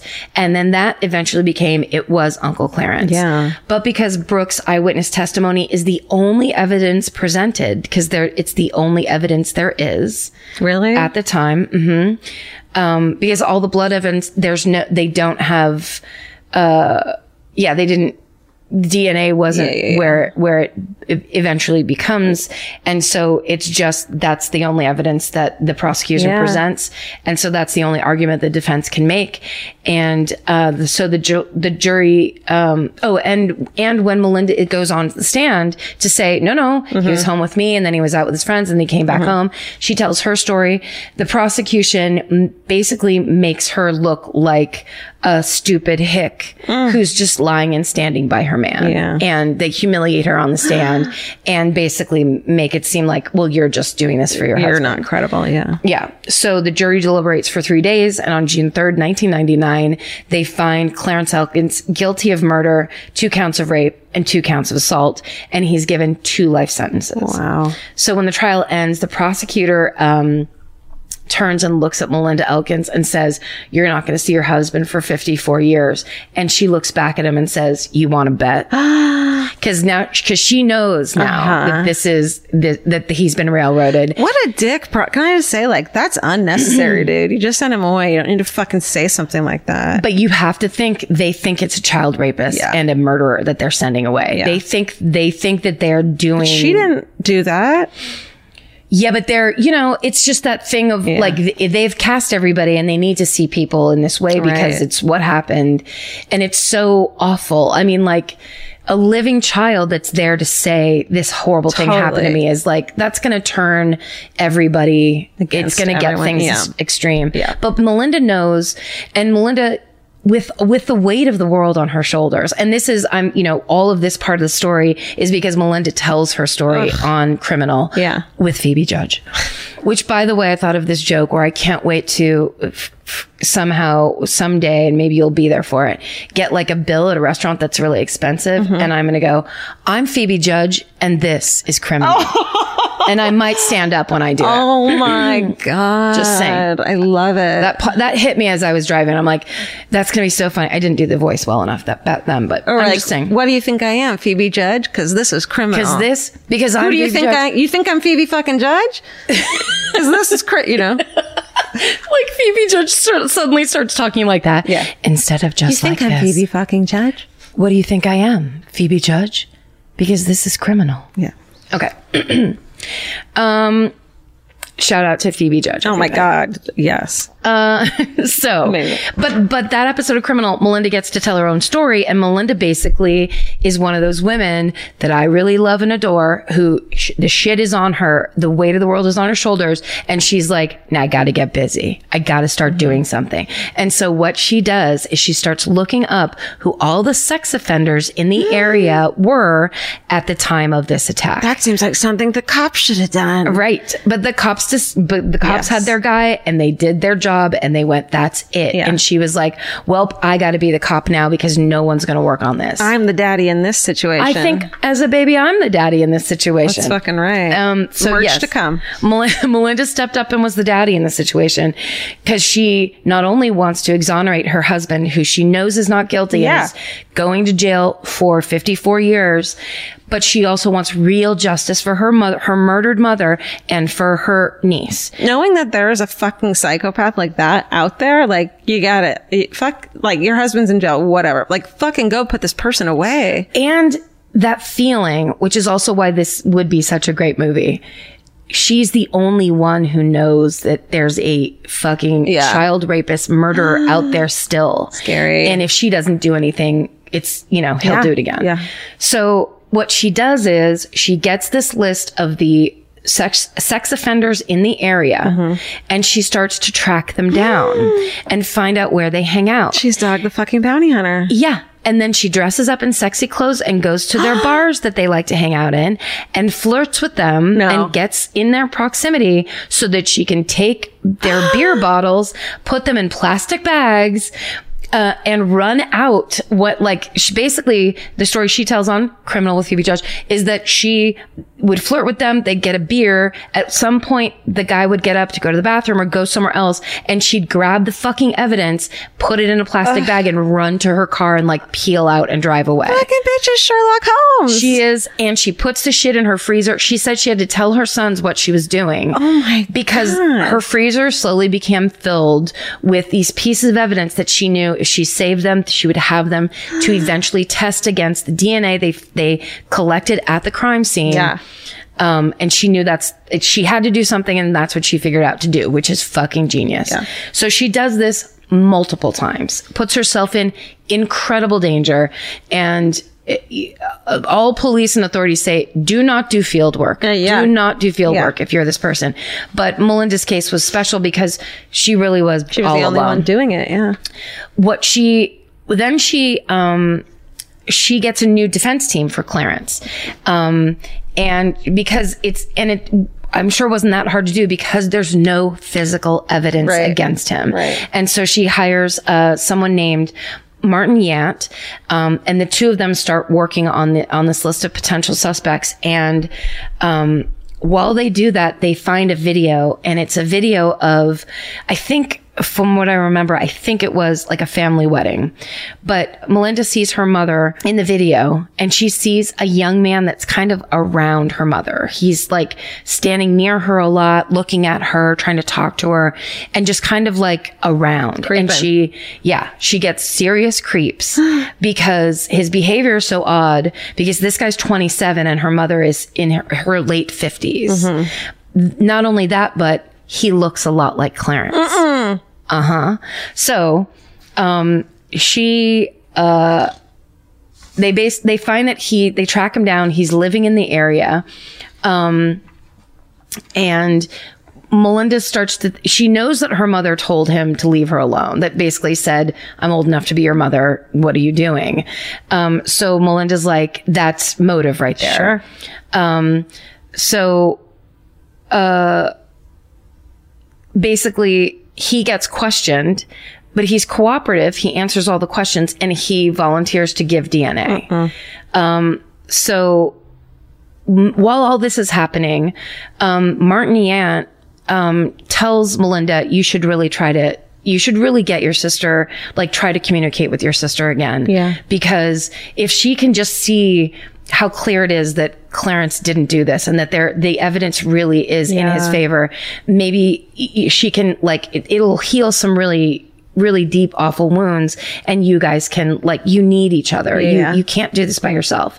And so Melinda called her sister and basically that's all it took. And she basically said that, you know, like, if you would just look at these facts. But also by this point, Brooke was 10 years old and Brooke was starting to say, you know, I was saying what they wanted me to say. And, as they were one day looking through, I think it was a photo album. I can't remember what happened, but Brooke looked down and said, or maybe it was a picture of this suspect. And Brooke said, well, it couldn't have been him because his eyes are blue, and it couldn't have been Uncle Clarence because his eyes are blue, and the man who attacked us, his eyes were brown. And like, that's when she's starting, as a child who, you know, is now has a little breathing room and is a little far away from it, is going, yeah, now that I remember that wasn't, like, that's not accurate. Yeah. So when they show Brooke a picture of this 27-year-old man, her face drops and, like, she looks terrified, and both April and Melinda are convinced that they found their guy. But when the DNA test comes back in 2001, it's not a match. And they can't believe it. They thought it was like the perfect thing. But the good news is that they also tested Clarence Elkin's DNA against this DNA that they were testing, which was the samples that were found in both Judy and Brooke's underwear. And those samples matched. It was one DNA. What do they call that? When the person gives it to one DNA. Well, sample, but but it profile. Yes, right. It's a single profile in both, so they know that's the guy. But it's not this young guy that was flirting with the mother. But it's also not Clarence Elkins. Yeah. And so Brooke officially recants her testimony in a recorded deposition, and in January 2002, they put in a request for a new trial, and they're denied. What? But Melinda's not deterred. In 2004, with the help of the Innocence Project, a judge agrees to further DNA tests with biological matter from vaginal swabs that were taken from both victims, or from Judy Johnson, and fingernail swabs, whatever, or fingernail residue from Brooke. And because before only the hair was tested. And so the only caveat in that, the judge said that the family has to pay for it, and it costs $40,000. Holy shit. So Melinda's like, we have to do this and we have to get it done. They don't have money like that in any way. But her and her sons decide they're going to start a fundraising website called Free Clarence Elkins. And they just put all the information about, about everything that we've talked about so far on the website. And they start raising money. They end up raising the money. Oh my God. Over $40,000. They get the evidence tested. The tests reveal it's all that same DNA profile again. It's not Clarence. They request another retrial. They're denied again. I know. Yeah. Because he was convicted on the eyewitness testimony, not on DNA evidence. But the DNA is proving that the eyewitness testimony is wrong. Right. So now it's 2005. Melinda's at home reading the newspaper. And on the front page, she reads a story about a couple in her mom's town who are arrested for raping their own children. And as she reads it, she sees the name Tanya Brazel and Earl Mann. And that was Judy Johnson's neighbors that Brooke walked over to their house the morning after she woke up from the attack and asked for help. And Tanya said, you wait on the porch while I make my kids breakfast. What a fucking cunt. And of course, electric charges run up and down Melinda's spine because she knows this is it. So it turns out and again, if anyone forgot, Tanya is the one who told April when they got to the house. She said it was uncle. She said it was her uncle, not that it looked like her uncle, but that it was her uncle. So it turns out Earl Mann, who is Tanya's common law husband, was a convicted sex offender who'd gone missing from his halfway house 5 days before the rapes and the murder of Judy Johnson. So now Melinda is on fire with the Lord. Sure. She's like, we know it's this guy. She looks it up. She finds out Earl Mann is serving time in jail in the same jail that Clarence Elkins is serving time in. Gosh. She goes to the prison to visit Clarence, and she says, first she tries to write letters to Earl Mann so that she can get a letter back. A flirty letter in a different name, thinking he'll send a letter back and she'll have the DNA on the envelope. Yeah. He never responds. Okay. So she goes and visits Clarence in jail and says, you have to get a DNA sample. She says, do you know a guy named Earl Mann? And Clarence says, yeah, he's sitting right over there. And Melinda looks over. He's in the meeting room. Visitor's room, yeah. Yeah. And so he's blocked. So she gets up and walks over to the vending machine so she can see his face. And she knows she's looking at the her mother's murderer and her niece's rapist. And as she's walking and she makes eye contact with him, she realizes that she can't betray anything on her face because he may have seen her on the news. Right. As the wife. And he must know that who Clarence Elkins is and why he's in that jail. So she smiles at him. Like just, I'm just making eye contact with somebody. Her telling that story on Criminal is pretty amazing. Cause she just realized it's just a woman who is coping and making shit work so that she can get to this end goal. Yeah. It's incredible the strength she must fucking have. So basically she says the best thing you could do is get a cigarette butt from him. It'll leave the most on there. You have to pick it up with a Kleenex, make sure you don't contaminate it. And you're the only person that can do this. So basically Clarence Elkins goes to, he sees Earl Mann smoke a cigarette and put it out in a clean ashtray out in the yard. And he goes over with a piece of Kleenex in his hand and picks up the cigarette butt and has to hide it in a Bible for 2 weeks before he can send it to his lawyer. So he finally is able to send that evidence to the lawyer, and they test the cigarette butt. They send it off for testing. It's a match to the DNA that's found on Judy and Brooke's underwear. So on December 15th, 2005, the lawyers petition again, only this time the district attorney calls for the immediate release and acquittal of Clarence Elkins. Oh my God. He has been in jail for 6.5 years. Jesus. And on the same day that they call for it, Clarence Elkins walks out of prison. Now, this is the heartbreaker to me, even though this story is so awful. Yeah. Less than a year later, Clarence and Melinda filed for divorce. And when I heard that part, I was just like, this fucking woman bent over backwards for you. I feel like, look, you don't think it could have been her? It could have been anything. It could have been anything. All I'm saying is someone gets you the fuck out of jail. Yeah. You do anything. Maybe for you them. Give up some of your bullshit. Yeah. But you know. But I think maybe she was still over it, maybe she didn't do it because it was her husband that she was in love with. Maybe she just did it because it's this person she's known since 18 years old and she knew it was wrong. So it was her mother. It wasn't like she was like, I gotta get my husband back so he can fucking cook me breakfast all the time because I got him out of prison. No, I know. I just feel like the effort she put in, and she just didn't give up. And there was, in this, again, why this would be an amazing movie. There were reasons for her to give up about 5 different times, and she just didn't do it. Totally. It's amazing. But yeah, I don't want anybody to be in an unhappy marriage. Yes, you do. It sounds like you do. If I can't be happy, no one should. Here's what's cool. Melinda Elkins Dawson is her new name. Was instrumental in getting Ohio to pass Senate Bill 262, which is also known as the post-conviction DNA law.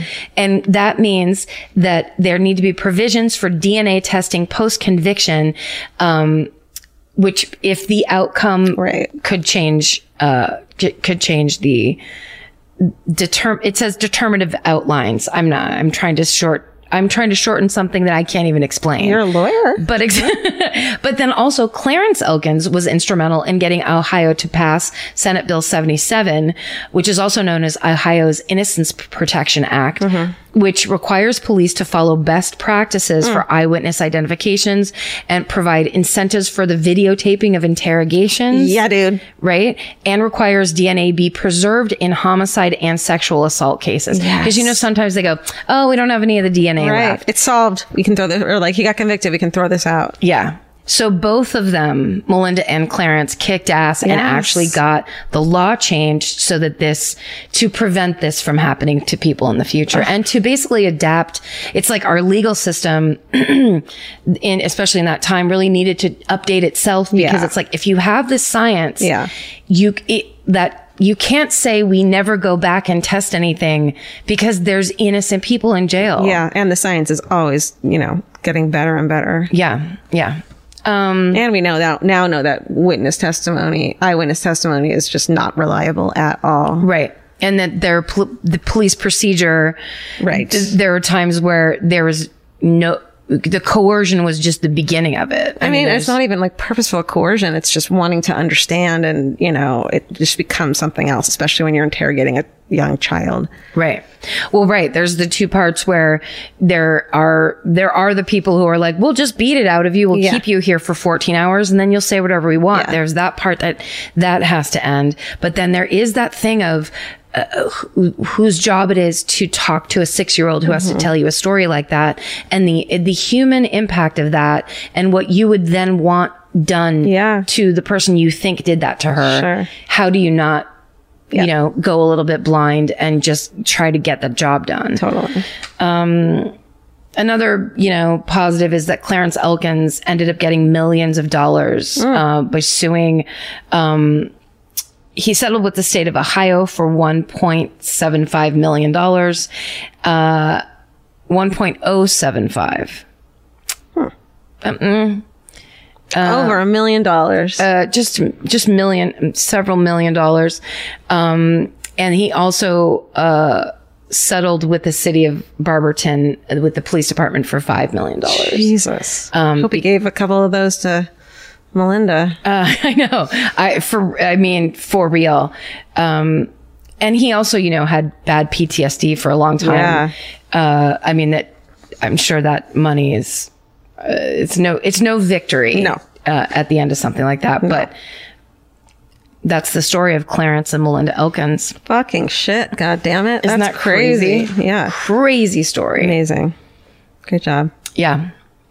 What's your fucking hooray for this week? Oh, wait, let's just do a yoga corner check-in. Oh, okay.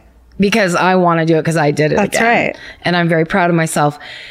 But partly only because I've developed something called plantar fasciitis, which is the most painful foot issue that is such a bummer. And I was like, I have to go to yoga because I have to start stretching. And it's all basically muscular, whatever. So I went back to the gentle yoga, and I swear to God, things like this happen. When I got to the yoga class, the first stretch we did was the stretch I had been doing that helps plantar fasciitis. And she's like, we're just going to do this calf stretch against the wall. And I was just like, God, that's weird and fateful. It is. It's like everything happens for a reason. It really does. So I'm kind of excited because I feel like the beginner's ice has been broken. The momentum has started. Well, it didn't do it for me, but I do have an email that I can read. Oh, okay. It's just as good, if not better. Great. Karen, Georgia, Stephen, fuzzy friends. I heard on today's episode you suggest that people organize Murderino yoga classes to raise money for good causes. Oh. Funny thing, the Richmond, Virginia Murderinos just organized one. Whoa. I set up a meetup yesterday evening and it was full. I set up set it up. It was full by this morning. I'm setting up a second one for the wait list. Want to get everyone a chance to participate. I've chosen End the Backlog as our good cause. Not only do I want to offer some sort of justice for the victims, but let's face it, rape is a gateway drug to murder. Instead of a murder-themed flow, we're going to practice a warrior-themed flow to offer up strength for victims. Good. And so this was sent in by Katie, who's the owner and instructor at Lunge Yoga in Richmond, Virginia. So awesome. So fucking cool. I love that. So that's I'll go. great. I'll go this week to participate. We'll keep it going. Yeah. I have to, because I'm becoming the ossified man. It's really frightening. It's like all my muscles are like, well, if you're not going to use us, we're just going to freeze up permanently. Horrifying. Love it or leave it. Yeah. My fucking hooray. I've had a lot of anxiety lately and stress and unhappiness and just over social media. So I took Twitter and Facebook off my phone. Yep. And I'm just not using them at all right now. And it doesn't feel great yet. It's not like I'm like, I feel amazing now. No. It doesn't feel great. It's hard. It is hard. And I'm bored. But I'm glad I took and I called my psychiatrist to up my anxiety medication. So good. Took some steps to alleviate my anxiety a little bit instead of just, sitting in it. And it's just it's a comfortable, familiar feeling, but I know it's not where I want to be. Oh, that's good. Yeah. That's very good self-care. Oh, I also want to say real quick, I thought of this about my story that we're not making fun of or making drug addiction or heroin use, a hilarious thing. If you have a drug issue, please go get help. Yeah, I think we made that super clear. Okay, great. Go on. Yeah, for sure. I'll tell you 95 more sad stories about how uncool drugs are. Yeah. Well, my fucking hooray this week is a little weird. Because I got very bad news on Tuesday morning. And I haven't processed it yet, but I do want to talk about it because my Auntie Ping died, and I've known her since I was like in 3rd grade. She was one of my mom's very best friends. And she was, one of the very few people that stayed with my mom all the way through her illness. The entire time she was there for me and my sister. She always had been. She was just one of those, like a real matriarch and a real badass. Mm-hmm. She had a heart attack and died very suddenly. She was relatively young. Yeah. I have not processed it yet. It's not hasn't really impacted me. It was so shocking and there's been so many other things going on that I've kind of gone, okay, I'm going to give myself 4 days and then I'm going to deal with that later. Mm-hmm. But it's because she is just one of those people that you never thought was going to be gone. And so I would like to say this. We are only here for fucking 15 minutes. I'm not kidding. The older you get, and when you're younger, you feel like nothing's ever going to happen to you. You feel like you have all this time and that you can waste your time on stupid bullshit. You can waste your time on hating yourself. You can waste your time on hating other people. I don't recommend it. We're on a clock. And if you can right now, the younger you are or wherever you are, if you can just understand that, accept that a little bit and start living your life like you could lose the people you love the most tomorrow, or you could die tomorrow. I think it's a smarter way to live. Instead of it makes you extend yourself to people. It makes you a little less self-obsessed and a little more outwardly oriented. And I just think I was home for my sister's birthday. I could have called my Auntie Ping and had lunch with her. I didn't do it. And now I'm never going to see her again. And I regret that so much, but that's kind of how it is. And that's how it is with anybody. So I love you, Auntie Ping. Thank you for everything. And love the people that you love and try to do better with loving the people that you don't love. It's just better for you. That's beautiful, Karen. I'm so sorry for your loss. No, thank you. Cheers to Auntie Ping. Yeah, she was the greatest. She really was. Ping Demo. We'll miss her. Yeah. Amazing. Well, thank you. Yeah. Thanks for listening, everyone. Stay sexy. And don't get murdered. Goodbye. Bye. Elvis, you want a cookie?